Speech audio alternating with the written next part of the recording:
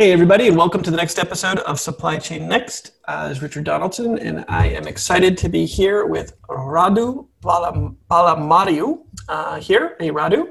Hey, good to be here with you today.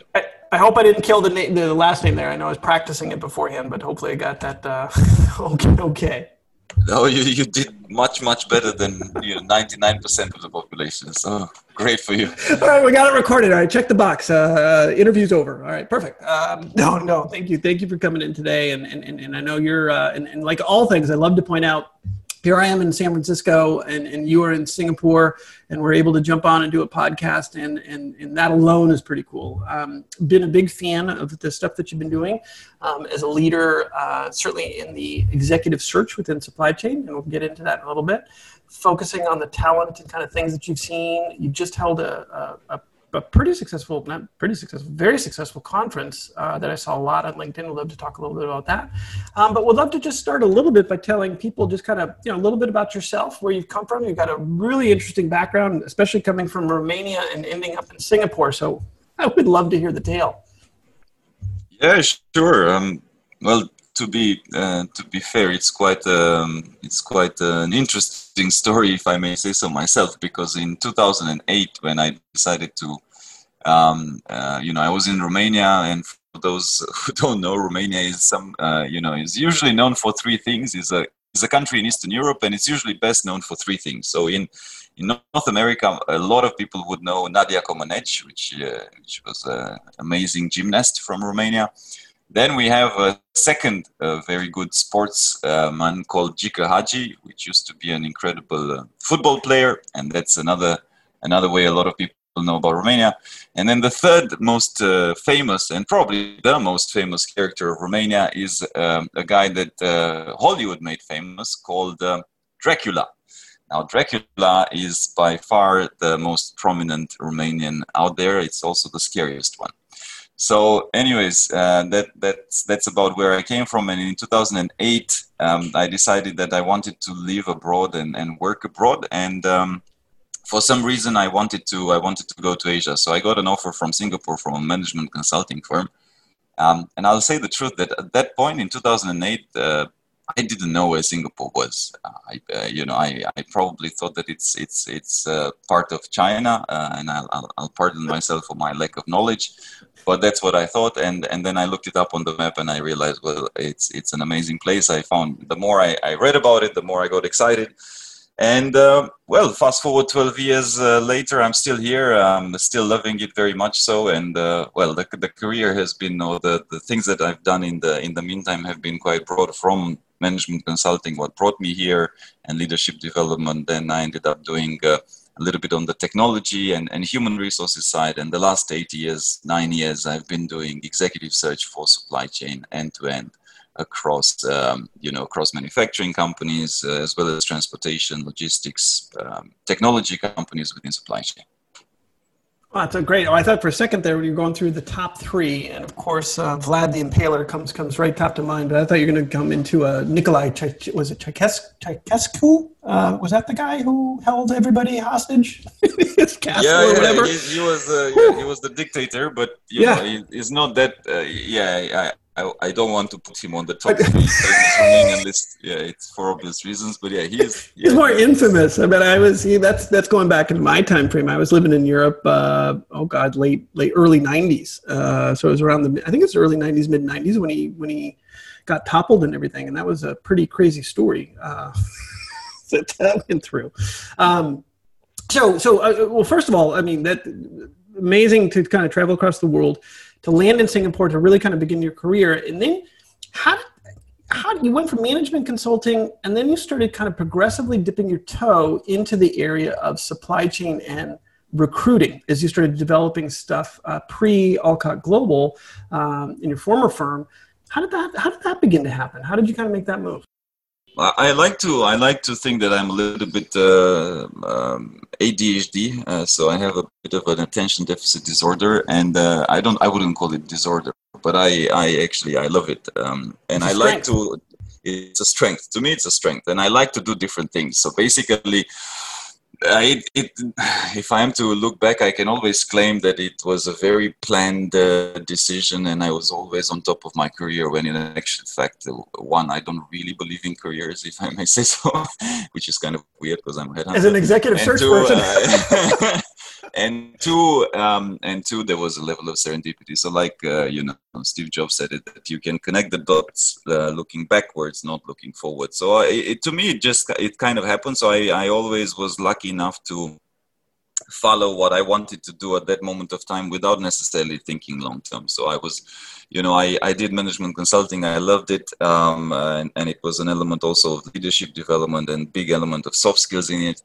And then I ended up, doing a number of things. One on the technology side, actually, I worked for Oracle for a while, and then I ended up working for Monster, which as you may know, in US used to be very prominent in terms of helping as a portal and as a solution for helping people find jobs. So for me, it kind of linked all of this together, because in my mind, it crystallized that people make or break companies, and people are at the heart of making businesses successful. And then one of the clients actually of mine at Monster set up this executive search firm. It was called Morgan Phillips. It was new. They were coming to Singapore from France, and they said, "Hey, why don't you join us? We need somebody that knows Asia very well, and you seem like a great fit." And in my mind, I knew not much about executive search, nor did I know anything about supply chain at that point. And I said, of course, yeah, I want to do it, because why not? And because it was a new setup, and I'm always, I like to think that I'm an entrepreneur at heart. So I got on the bandwagon, and I kind of stumbled on supply chain, if I'm to be honest. We didn't start with the idea that we were going to be specialists in supply chain, but it so happened we ended up working with some really large names, both in manufacturing as well as in transportation. And as one thing leads to another, the more you focus on an area, the more you become well known, and the more we were successful, the more we build a practice in the company. And also because I love learning, we started doing podcasts, content, different videos, and so on. So that grew a lot in terms of having quite a bit of a community joining us. And then about 2 years ago, I decided to together with a couple of partners, to set up my own company, Alcott Global. And that, I guess the story continues. And today here we are also having a summit, a virtual summit that we organized that went really well for supply chain around the world. And we're going to launch a supply chain community very soon. So a lot of other things that are basically on our mission, which is now connecting the supply chain ecosystem. And what's so fascinating about that is, as a generalist, someone who kind of follows where they're led to some extent and takes opportunities as they come to them, you still fell into supply chain of all things, though. As you look back 12 years now from when that kind of happened, was there anything that you can see? Can you connect the dots looking backwards as to what kind of led you into supply chain? Is there anything about that time frame around 2008, 2009 that now looking back on it, we're like, oh, supply chain was starting to get big, or there was a need for transformation, or anything that kind of leads into what, is going to be a follow-on question to this, which is the transformation we're in the midst of. But any early warning indications? You might not have known it at the time because you were just getting into it, but looking back and reflecting on it, do you notice anything now? Any patterns back 12 years ago when you kind of got pulled into it? Look, that's a good frame and a very good question to ask, and it gets me thinking. I guess the commonality was that I had been exposed to the industry from a management consulting perspective. We did work with pretty large manufacturers and supply chain organizations. And I guess if I am to read some sort of common thread, to me, the supply chain literally connects and runs the world. I mean, if I am to put it simplistically. And in many ways, I think what all that I have done across the years, and that generalistic sort of approach to until about 6 to 7 years ago, when I decided to be very specialized in supply chain to a certain degree, but that helped because to me, supply chain connects everything. interacts with everything in an organization. And it's kind of like, I think John Gatorna says it is the nervous system of the organization. So in order to do it well, you need to understand all the different pieces. And I think all that I have done kind of helped me in a way to stay a little bit meta and to stay a little bit at the bigger picture and understand the different bits and pieces and how they connect. Mm-hmm. So that's how I would somewhat link it. But I think that's interesting about it, because as I think about it, you and I have a somewhat similar past, because just personally, I didn't get into the supply chain until about the same time frame, about 8 years ago, 8 years ago, I guess now. But there was something kind of happening as I look back on that now, and I kind of think about where we are today, that supply chain had been so overlooked for so long, and there was a gap starting to emerge between the consumer supply chain and the enterprise supply chain. And the wider that gap began to become, the more that the enterprise supply chain was getting pulled into this technology world and transformation and disruption and everything. And that all started to kind of seemingly materialize about 7, 8, 9 years ago, about the time you started to get into it. And then it picks up steam. It just seems like there's a coincidence, and I don't believe in coincidences, in the timing of when you kind of got into it, started building the practice, and not just in Asia, but globally, right? Because I think you guys specialize in Asia, but if you found yourself over 8, 9, 10, 12 years to now become more global, because you've built the practice at a time where your timing couldn't have been any better. I mean, I can only imagine that today's search for supply chain, the pipeline you have must be huge based on what's happening now. Is that, I mean, how do you see that as a comparison from when you first started? A little bit joking. Another thing that pops to my mind is that probably why supply chain became so prominent is because I went into it about 8 years ago. So I think there's a connection there. And you, it. So the two of us. Right, so I of think, course. Richard, we went in, and I think that kind of changed the dynamics. That may have been it. You're absolutely right. It's so the answer's so obvious. It's right in front of us. I had no idea. So right. we did not consider this, but there you go. So now separate to that, I do believe that in these years, and especially with this COVID-19, what we've experienced is but a big prominence of supply chain. I mean, organizations realize that if you don't have a solid, strong supply chain, you can't move things. You don't know where your things are. You basically can go bankrupt. So I think COVID-19 is actually a blessing in disguise for supply chain, but it started a few years ago. It started, I don't know, 4, 5, 6 years ago, depending on the industry. Yep. I guess with the FMCG industries, I see them a little bit leading the way at the beginning, but now it's more and more of them. And we keep seeing more chief supply chain officers at the board table. Yep. That to me is a sign that organizations and CEOs and boards recognize the importance of supply chain, right? I mean, ultimately anything can be copied. An Apple phone, right? The moment it is launched in 1 week, the competition has I don't know how they call them, but war labs or whatever. It basically disassembles it and can reproduce it in 2 weeks, right? Yep. Or so. But to take it to market, to have the same ecosystems and the same supply chain that Apple has available in order to distribute it to the consumer, well, it's a little bit harder, isn't it? So I guess that's fundamentally what has made executives realize that supply chain is more and more and more important, and that has happened. It's been a journey over the last 5, 6 years, and it continues today. And with COVID-19 being again a blessing in disguise for that. And at the same time, look, we have a way to go. I do believe that it kind of is both ways, in a sense that it links to organizations getting serious about supply chain, not seeing supply chain as the back of the room. You get my stuff delivered or made, and that's it. I don't care so much. I only come to you if I have a problem. Mm-hmm. I think that's the famous saying that the executives walks in the supply chain department and says, "Oh, you're the guys that always give me headaches," right? It's which is the wrong mindset. So one, change needs to happen, and is happening on the executive level, board level. Second, change needs to happen also on the way supply chain professionals and executives portray themselves and conduct themselves and just behave by themselves in organizations, right? Because I think it's kind of a two-way street. So, and the piece that I see most missing maybe, and even in the virtual event that we had, I think it was the only one. We had about 12, 13 panels, and on each panel, I made sure to ask the question, you know, what's some of the skills? What do you think it's a must for the future supply chain executives and professionals?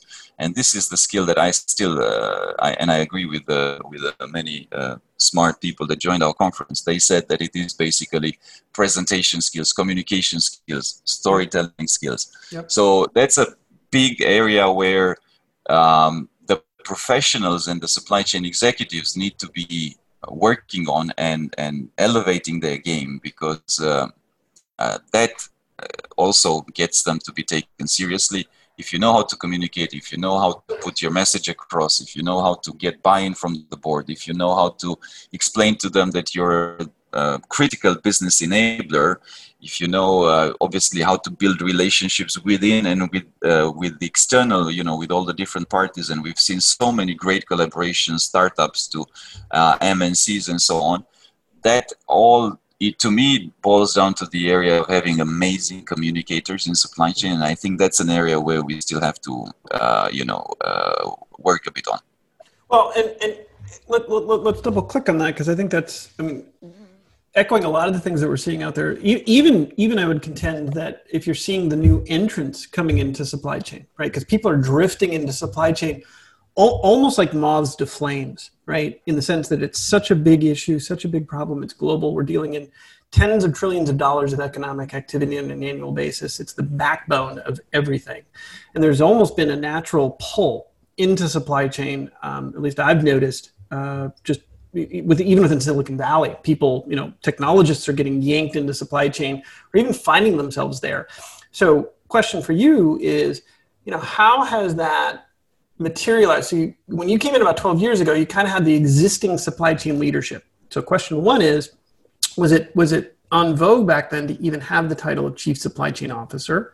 And has that changed over the last 12 years? Question two, underneath that or following that, then would be, okay, how then have the people, and you kind of touched on this, right, begun to sort of like change as you look across the spectrum of people that you're trying to recruit to pull into supply chain? Because if you go tap into the 20-year supply chain, that are you going to get that different disruption that's going on? Or are you pulling people from sales and marketing and, you know, wherever to come in and be leaders in supply chain and kind of drive that? Like how is that kind of morphing? So, you know, kind of where was it when you started?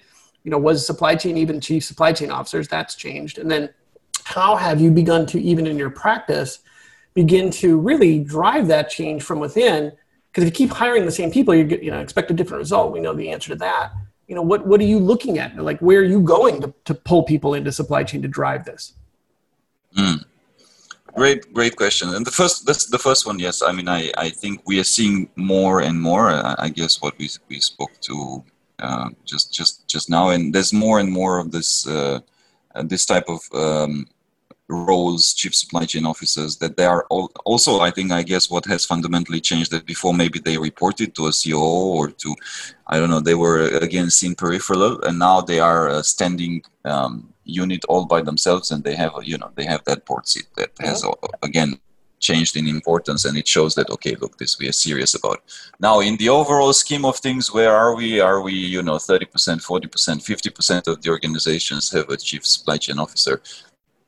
I would say that it's probably 30% or so. It's still, you know, a true board seat. Yeah, still a way to go. Yeah. So I think fundamentally that's there's still some work to be done. Now, in terms of the type of people and how have the type of people changed in terms of what companies are looking for, because I want to make a distinction here. So whilst we are executive search partners, and ultimately a big chunk of what we do is helping companies find their next leaders and the leaders that they think would take them to the next level, and we are advisors to them and we give our inputs. However, ultimately the decision of what they want, with our best intent and our best advice, is taken by the client. And it is also dependent on the client situation. And I do not want, whilst, technology and thinking out of the box and thinking long-term and forward-thinking are important, I also do not want to brush aside the fundamentals, right? I mean, you cannot run a supply chain if you do not understand how to run an operations, how to run logistics, how to run procurement, purchasing, planning, S&OP, manufacturing. I mean, there's all, depending also on your definition of supply chain, because sometimes manufacturing is in it, sometimes it isn't. So I think the fundamentals are important, right? You cannot just, parachute somebody, completely, I don't know, from a finance background and and think that he or she will completely. So that's one. Two, to the point of the client, it's very much dependent on the client. So if you ask me, I would always tend to suggest to clients, look, you need somebody that thinks a little bit differently. And for you to be able to get somebody that thinks a little bit differently, you either need to get somebody from a different industry, from a little bit of a different background. We've done searches, basically, similar to you in some ways, right? Where maybe people came from technology, maybe they came from e-commerce, and then they stepped into a fairly large supply chain role. Again, what tends to work quite well, it's a combination of where people have had experiences in different facets of supply chain, then they went on and did consulting. They saw a wide range of what works and what doesn't work in broad industries, across industries, right? And then they come back to the industry, and then they tend to have a much more rounded personality. That works quite well.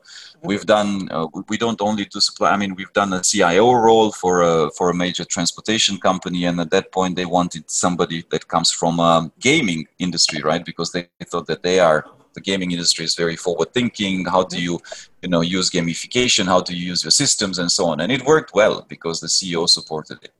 So I'm all for, long story short, I'm all for bringing skills from across the board. And I think it is happening. Yep. And at the same time, it is by case, because the company needs to support it. And let's talk hard truths here. So some executives have more. On one side, I think it is about courage and guts. Yep. If I am to name a spade, right? So I mean, you need guts to take somebody that is not, let's say, apple to apple, right? Yep. Because then if it fails, well, who made the decision, right? It's easier for you to say, look, I took the best, whatever. I used the best consulting firm. I used the best, and they told me this, and I followed their advice. Well, it failed, but I used the best, right? So it's not my fault. Right. Whereas if you take this type of a call, well, it is your fault. So that's one. And two, I guess there's also elements where, I'll give you an example, where there was a large client. They needed to consolidate 3 operations units into one. Globally, revenue of 25 billion. They needed somebody that had done that before, and pretty much apple to apple. And there's situations where it's pretty much very important that you get somebody that has done that before. So I would summarize as go ahead. No, I just in summary, I would say it is a case by case. It depends. Ultimately, the key $1 million thing is, what is the objectives? What are you trying to achieve? Right. If you're trying to achieve an incremental, steady or reorg that is fairly standard, then you need a specialist that has done that before. If you want a quantum leap, or you're hoping for a quantum leap type or a fairly revolutionary type, then obviously you need to think out of the box. So that's what I would say. Well, and that's so again, double clicking on that, and you're in the midst of it. So that's incredibly insightful. Adding to that, then, like, what are the trends that you're seeing then? Let's be specific. Let's talk about, what's changed over even 12 years, because it has been a massive change. And when we think back and we roll back, and like we were talking prior to starting the podcast here today, you go back 20 years, which is, eons and sort of this in our lifetimes now. It's forever ago. Supply chain was still in the back corners, but it wasn't until about 10, 12, 13 years ago that things started picking up. And in the last 5, 6 years, pre-COVID, now in the midst of COVID, it's accelerated even further. What have you seen that's changed between people that you were looking at before versus the people that you're looking at now? Is there enough time frame? I think there is, even in 10 years time frame, where you look at the supply chain professionals that you were putting in executive placements 10 years ago versus what you're looking at now? What basic skills or specific skills or additional skills besides the foundation of supply chain management are these people, bringing to bear? Technology is obviously one of them that I would think of, but any, other things that you see in that, in their bag of tricks, like what do they come with into these things that's different from before? Because before you had to go to supply chain management schools, get kind of, like you said, understand procurement and logistics and, days turnover and blah, blah, blah, blah, all the things that go into it that of course are the fundamentals. So what's adding to that now? What are you seeing that the demand now? I think technology might be, but there might be more too. Yeah, no, the big one is technology. Yeah. And before we jump into that, let me add some peripherals, right? But which are equally important, and I think have become much more important in the last 10 years. And it might sound pretty standard, but I do believe that maybe 12 years ago you could have gotten away with less international exposure. Now you cannot. So unless you're very much internationally minded, if you're in a global position, and if you haven't, very simplistically put, have lived on two continents, and ideally one of them being Asia, I think it's tough, or it can get tough, and it's going to get tougher and tougher, just because the sheer size of the markets and the sheer differences of the markets, right? That exposure is crucial. Maybe 12 years ago, 10 years ago, even it wasn't that crucial, but nowadays I would almost argue that you cannot be in a global executive position unless you've done 2-3 continents, ideally, and a bunch of countries, so that you're very much exposed. So that's the one that I wanted to add. Now, speaking specifically about technology, ultimately, if we think about our lives, right, 10 years ago, I'm sure that not many of us, I don't even remember when Facebook started, but I don't think we would spend as much time as we spend now on Facebook, or on social media in general. There's so much things, right? We didn't have Uber, so from a tech perspective, just thinking day-to-day individual lives, a lot of things have changed for us individually, right? It's, in my mind, is the same in the function of supply chain. So technology has absolutely become an integral part. I mean, not that it wasn't before, but it was different. Maybe it wasn't as advanced, right? So I would say that the bare minimum that most companies within their supply chain functions need to have, and COVID has just accelerated that, is data, accurate data analytics, understanding what the heck is going on within your supply chain. That has accelerated over the last, 5 to 6 years. It's still not there. It's still not there, right? We almost take it for granted. People like to talk about all the buzzwords: artificial intelligence, machine learning, blockchain, la. But in actual fact, I don't know, again, percentages, but quite a lot of companies outside of Fortune 500 are not even having the right data. Okay. So a crucial element of being a successful executive in supply chain is you need to know how to operate with data. You need to understand, and again, I'm going to use this buzzword that means everything and to anybody, but you need that all the type of digital type of projects under your belt, right? You need to have that, whether it is I don't know, right? If you're top Fortune 500 and you've digitalized your factories, you have access to all the data, you know what's happening in real time. If you're a smaller player, maybe you've done away with your paper and you've put in robotic process automation in place. I don't know what it is, right? It always depends also, of course, on the scale, size, and so on of the organizations. But this type of work experience and transformational projects, let's call it transformational projects within technology, are a must if you want to have any sort of go at an executive position which in supply chain within a Fortune 500 company. So I think that has accelerated big time. Also, that has accelerated the need for people in supply chain, executives in supply chain, to be leaders. Because no person can stay on top of all the different, literally, I think every week, if you want to follow, and you would go nuts if you did, there's new stuff coming up, literally. So it has accelerated the need, and it's not only in supply chain, by the way. I think across the board, it has accelerated the need for people in organizations to focus even more on being leaders, being human, knowing how to operate in teams, knowing how to get the best out of their teams, because no person will be the expert in everything. You need to build a team that knows how to operate different types of technologies, right? We have another client, right? They have a team, a data team, analytics team. They have literally X kind of Googlers and Facebook guys there. They manage to attract them. They have that type of, then they have the operation skills, supply chain skills, where they have die-hard experts in terms of, the good old way of doing things, but that are very open-minded to work closely with the data team. Then they have another team that works on blockchain solutions and so on, right? So you need basically as a leader to blend all these different things where technology is an enabler, but is not a buzzword, right? I mean, it's not, a lot of people miss the point, right? They're like, oh yeah, blockchain is the hype, let's do something about blockchain. No, what is the purpose? Right. What are you trying to achieve? And then get the people motivated and understanding the journey and the vision. That back to what we discussed, right? Communication skills. You need to communicate. This is the vision. We're going to use technology to enable our vision, and we need to be open-minded, and we need everybody's help, and we need everybody's buy-in, and then get it done. So. Well, let me. Okay, so now I'm gonna force you to take that to task here a little bit. So I'm going to look forward. Now, thinking that and looking forward 5 years, what does the supply chain organization look like differently 5 or 7 years from now? As you see this kind of transformation happening, we're in the midst of it. We're sort of, whatever you want to say, 10 years into this continuum.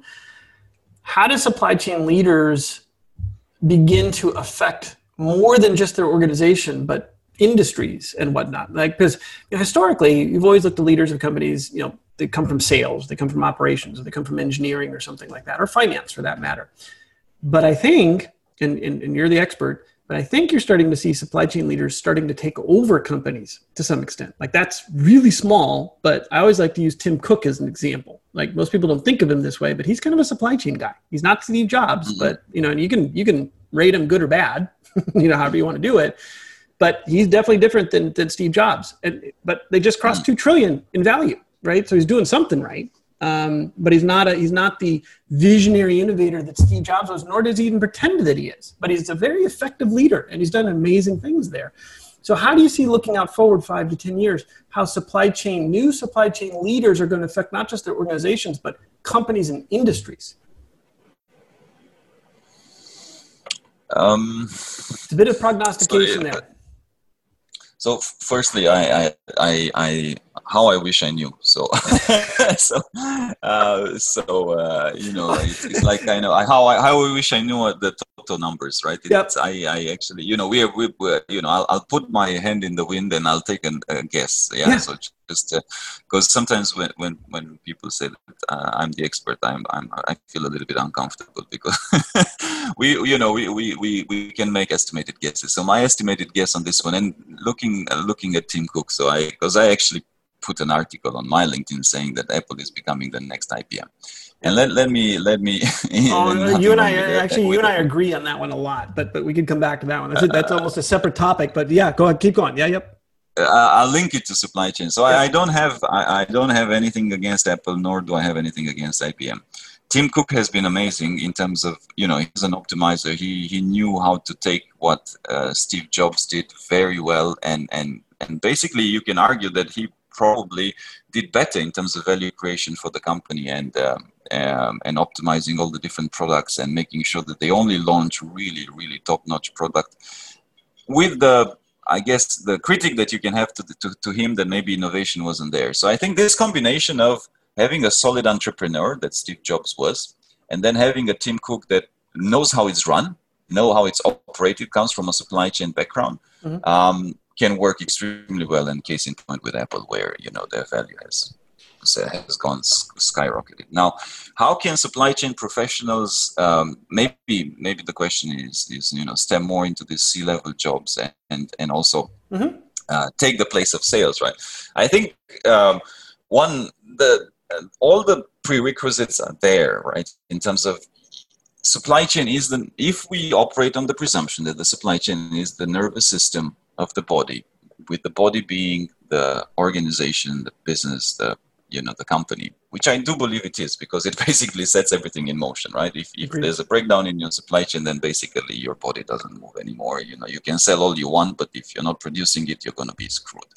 So if we operate on that presumption or assumption, then basically supply chain leaders have access to the data on a lot of things, and on also operating on the assumption that you have correct data, which is not yet there for a lot of organizations. But if you do, if you think strategically, you can see, okay, this is where my, this is what's being sold, this is what's not being sold, this is how I can impact my go-to-market strategies, this is, where I can be smarter about it, this is where I can collaborate, this is where basically, if you think about it strategically, it can add so much value to the organization that it makes sense actually for the organizations to appoint somebody from a supply chain perspective, right? However, that does mean that supply chain leaders operate as strategic, long-term, executives, almost, right? Which we are not there in many cases. That also implies, and let's be again real, as far as I'm concerned, and I might be wrong, but in most organizations, it's a matter of, let's call it charisma, let's call it impression, let's call it brand, let's call it, I mean, we know how people make decisions, and a lot of times why the sales guys get it or sales girls get it is because they know how to sell, right? And maybe the supply chain professional is or sell themselves. And supply chain professional is I literally had this conversation over a roundtable with C-level executives in supply chain, and one of them was saying, the topic I was making was, why don't you put more of the good stuff that you're doing on LinkedIn? Why don't you show how you're helping companies? Why don't you show how you're making a dent? And his point was, yeah, but in supply chain, we are doers. We get shit done, right? We make it happen. I'm not here to brag. I'm not here to, to tell everybody how great I am. Yeah, but that's an issue, right? If you want to have the spotlight and be the CEO, well, you got to be comfortable with the fact that, well, one, that needs to be done, and two, it's not at all a bad thing, because that's how you basically create a brand, attract talent to your team, attract visibility, which visibility from the board, for example, gives you more funds to do more things. So I think we need to flip that whole notion that I know for a fact has is rooted in the minds of a lot of supply chain professionals, maybe also because they come from an engineering, very practical, manufacturing perspective. But they need to get almost in a sales mode, right? So if you want to be CEO, you need to get into that sales mode as well. It's almost like you need Tony Robbins to go in there and just hype up everybody in supply chain and get them to realize that they got to start selling themselves. And I'm sorry to jump in, but you when you said that, I'm amazed that, to a C-level, right? Almost across the industry, I've heard that every single time. Supply chain people always say, they look in the mirror and they say, we're doers, we get stuff done. We don't need the limelight, right? And they misinterpret the limelight as being, bragging, use the word bragging, right? Or they're being, ostentatious or whatever, right? They don't want to be like the salespeople. And it's like, well, there's a middle ground, right? Because if you don't tell anybody what's going on, no one's going to know what you're doing, right? I mean, I always reflect on the fact that when I was at eBay and I was basically leading their supply chain there, that whole supply chain for all the infrastructure was damn near about almost 20% of the overall spend of all of eBay. Yet no one paid any attention to it, other than us. It's like that, you got to start talking about that with other people, with other colleagues. And I'm just sort of fascinated that you pick up on that as well, too, because I'm fascinated by that, like how that became part of the culture, like that became the norm, right? And it's global. Every supply chain person that I've spoken to that's been in it for a while kind of comes with that sort of, I don't want to talk about myself kind of thing. And it's like, well, okay, but then how does anybody know what's going on? I mean, do you have any thoughts on that? Like, I'm amazed because you pick up on exactly the same thing I pick up on with people when I talk to them. Yeah, I don't know the answer on the why I did the culture. I mean, I guess it's in some ways it comes with package of the job to a certain extent. I mean, I guess, CFOs are meant to be more structured, engineers and this type of roles are meant to be, that's by design of the role, right? Whereas sales, marketing, it's meant to be a bit more shiny because that's the design of the role. Maybe HR, it's in general, it's a bit more, I don't want to say fluffy necessarily because actually it isn't, right? But it's human touchy. It should be, but unfortunately, don't get me started on that topic. It isn't. So I don't know, but what I do know for a fact is that if not everybody is meant, and not every supply chain executive should become a CEO. And look, I mean, there's no such thing as, everybody must, right? So that, there's always going to be some, and there's always going to be other people that are just satisfied to be. There's nothing wrong to be a chief supply chain officer. There's nothing wrong to be a head of planning. There's nothing wrong to be a production engineer, right? So, but if you do want to become an executive, right? If you do want to become a CEO, I would argue that without having that capacity for, one, strategy and understanding business and, those decisions, that's that comes with the chief supply chain officer hat as well. But being comfortable to be in the spotlight, and it's simple things, right? Storytelling. Again, back to communication skills, right? Storytelling maybe it's the wrong words, because people think, oh, stories, so you're basically bullshitting. It's not that. It's the difference between saying, okay, Mr. CEO, I have increased the utilization of our trucks to 99%, to saying, which is one way to say it, but it's boring as hell, to saying, look, I have helped the business reach more customers, and this has increased our revenue by this and increased our profitability by this, right? Exactly.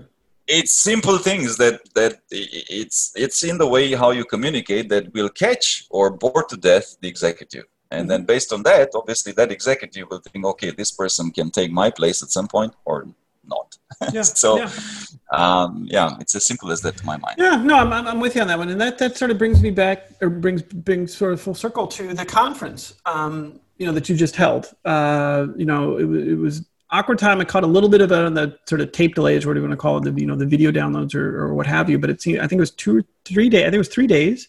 It was all virtual. It was all supply chain leadership. Just tell us a little bit of what came out of that. What were the big ahas, besides just being virtual, or anything else that was going on with it?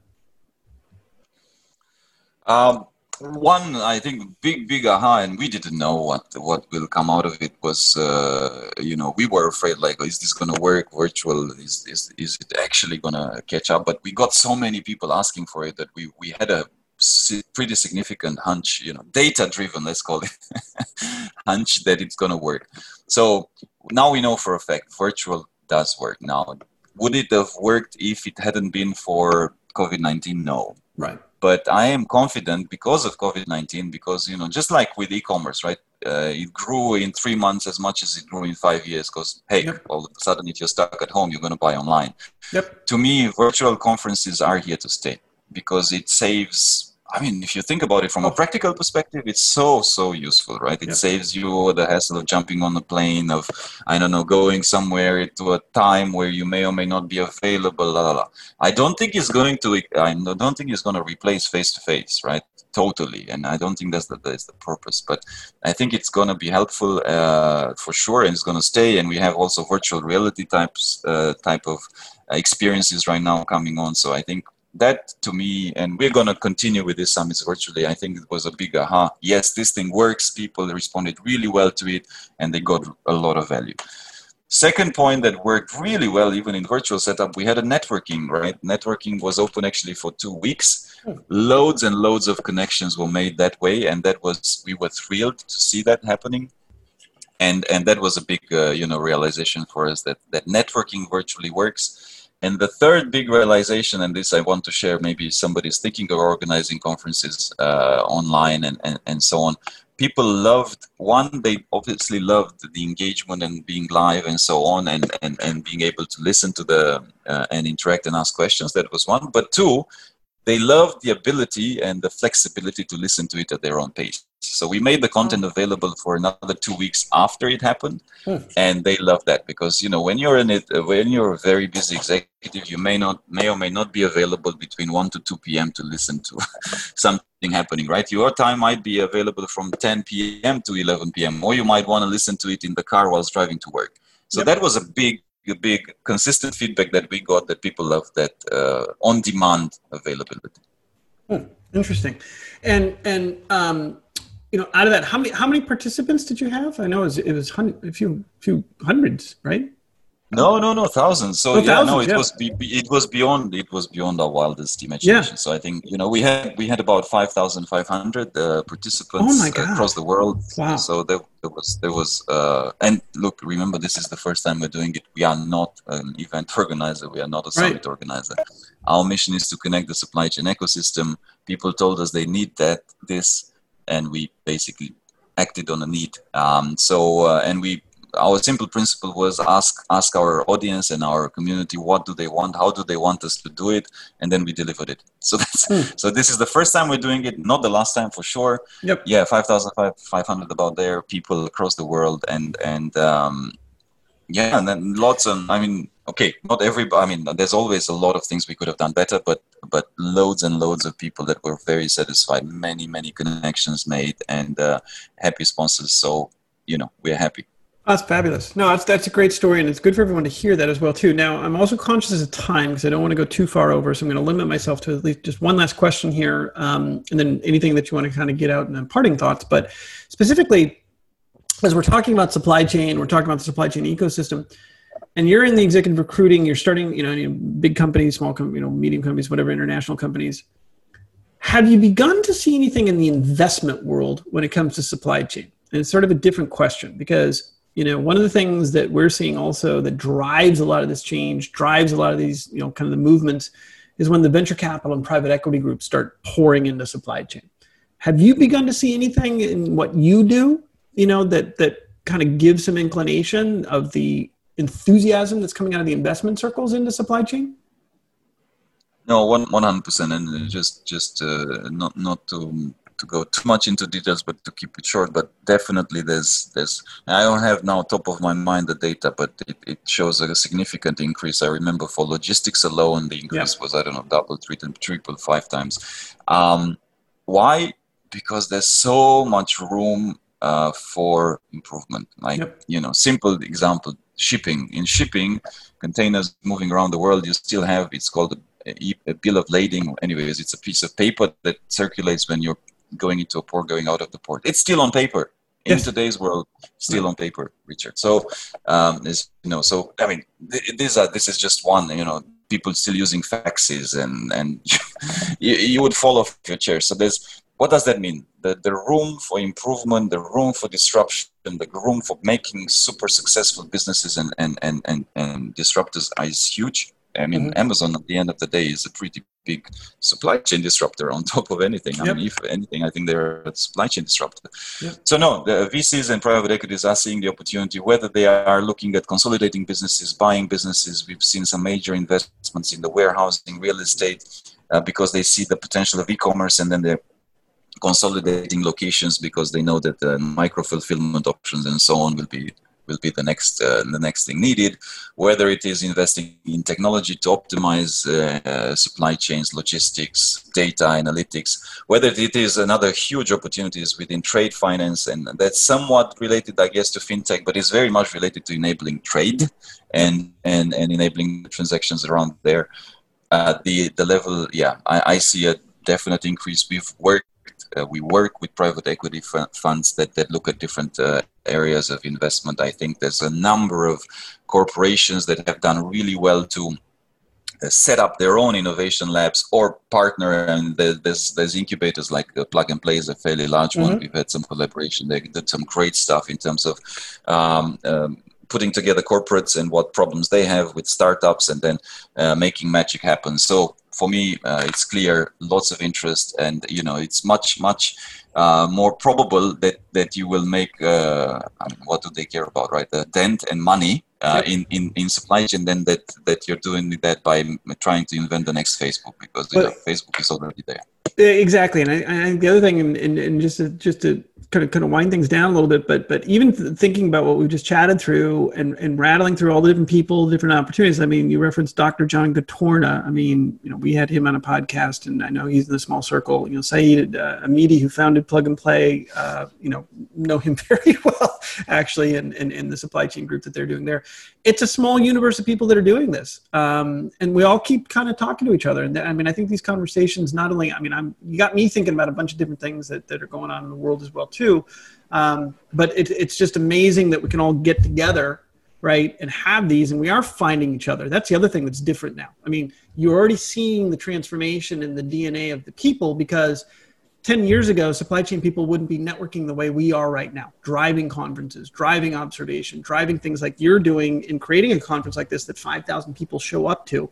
That is unheard of 10 years ago, right? So, I mean, Yes. you're in the midst of it. You're driving it, whether you admit it or, want to think of yourself that way or not. You are one of the new leaders. That's pretty cool. Thank you. Yeah. No, it's really cool. I mean, yeah. Small group of people too. Like you're always on the short list, and all the people that we talk to, it's the same group. And at some point, it'd be fun just to get everyone who's in that think tank and put together something on a global basis. Yeah, that is indeed a. Let's think how we can do that, because it is, and also there's the potential of the industry, right? Because it's a fairly. It's becoming more and more sexy, but it has only become more and more sexy about 5-6 years ago, and now it's getting more. So I think that's why the potential is much more here than if you do something else. Agreed. Well, listen, I just want to thank you so much. I know you got a couple shots of espresso to get to just to get the day going. So really appreciate you jumping on here. Honestly, I got to stop because otherwise we'd keep going for a few more hours. I could talk to you for a long time, but really, thank you so much for jumping in today. It was really a pleasure. My pleasure, Richard. Some awesome conversation pointers and questions that you got me thinking there. So really appreciate your invitation.